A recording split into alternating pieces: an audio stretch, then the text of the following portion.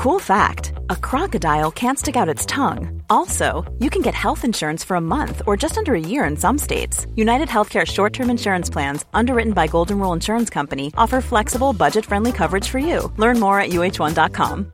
A lot can happen in the next 3 years. Like a chatbot may be your new best friend. But what won't change? Needing health insurance. United Healthcare Tri-Term Medical Plans are available for these changing times. Underwritten by Golden Rule Insurance Company, they offer budget-friendly, flexible coverage for people who are in between jobs or missed open enrollment. The plans last nearly 3 years in some states, with access to a nationwide network of doctors and hospitals. So for whatever tomorrow brings, United Healthcare Tri-Term Medical Plans may be for you. Learn more at uh1.com. This episode is sponsored by BetterHelp. I feel like I'm constantly reminding myself that we are all carrying around different stressors, big and small. But when we keep them bottled up, it can start to affect us negatively. And naturally, that can start to affect everything else around us too. Therapy can be a safe place to get things off your chest and figure out how to work through whatever is weighing you down. I know that therapy isn't for everyone, but it definitely has benefited me in the past with learning how to sit with my feelings, set boundaries with people, and learn how to function with a little less shame. But if you are thinking of starting therapy and access has been hard for you, maybe BetterHelp is the right fit. It's entirely online and designed to be convenient. You can get it off your chest with BetterHelp. Visit BetterHelp.com/makeyourbed today to get 10% off your first month. That's BetterHelp, HELP.com/makeyourbed. Good morning, sunshine. Welcome to another day of the Make Your Damn Bed podcast.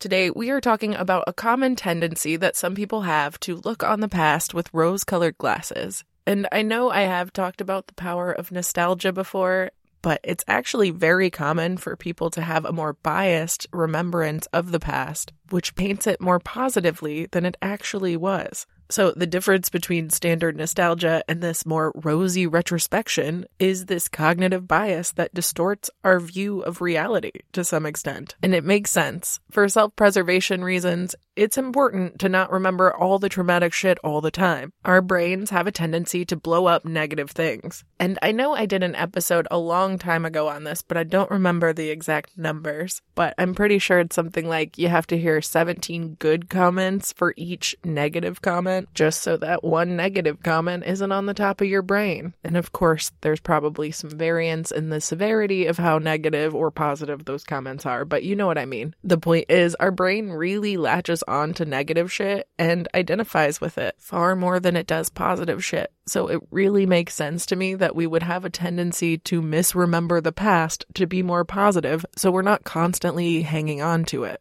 Do you know how many nights I've been kept up by memories of a goofy thing I did in 3rd grade that does not affect anybody? So many. So if my brain actually could remember all the actual bad shit I've done in my life, oh my gosh, I'd never sleep again. So inherently, it does make sense that for our own self-esteem and well-being, lots of us will have a tendency to glamorize the past. This is why I think so many people are obsessed with the concept of the good old days without remembering the fact that the good old days had some bad ones. Real talk, as somebody who went through an objectively traumatic few years during my adolescence, my brain has made it almost impossible to remember any of it, and the shit I do remember is either really simplified or super exaggerated to make all of the memories less burdensome. And an easy way to think about this is to think about when your phone offloads your lesser used apps. It obviously takes up a lot of memory power just to store that shit, so it gets rid of what it needs to or keeps certain parts of it so that it can access that file when it needs to, but it's still a hassle. The point is, there has been much research on this, and generally speaking, most people do review things more favorable than they claim to experience in the moment. This concept in general always reminds me of 500 Days of Summer. That movie is a one-sided story from the male perspective, and it's basically a compilation of him misremembering, exaggerating, or simplifying the past because he is a hopeless romantic. And when we overly romanticize the past, we kind of lose sight of the fact that the present is not actually occurring in the way that we'd like it to, because we're not really present in it.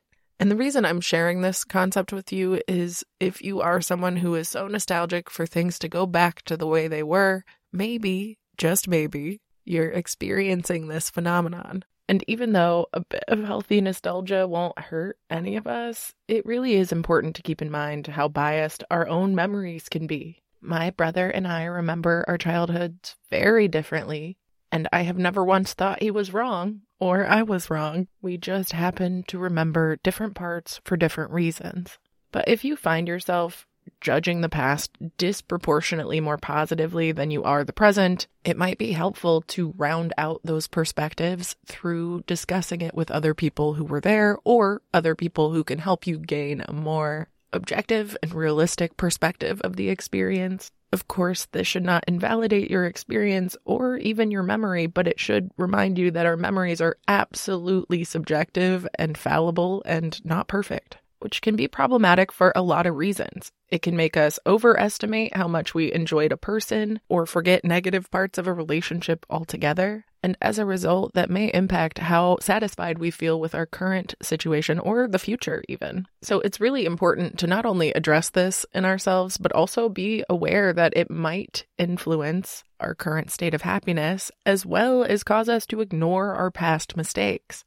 And if we ignore our past mistakes, we can't really learn or grow from them. So to stay the most safe and keep our future the most positive, we have to be real with what happened in our past. Of course, as always, if you experience genuine trauma, this is not me telling you to go uprooting everything, because of course, rosy retrospection has perks. It's helpful in our coping, but it also helps push us into new experiences. So you have to really pay attention to the balance that you're finding in yourself and what is the most beneficial to your specific case in this specific moment. For instance, there is shit in my life I do not choose to uproot at all or touch because 1, I'm not ready, and 2, I do think it would hold me back from further development at this stage in my life. But there are some rosy retrospections that I should probably get over, like my exes.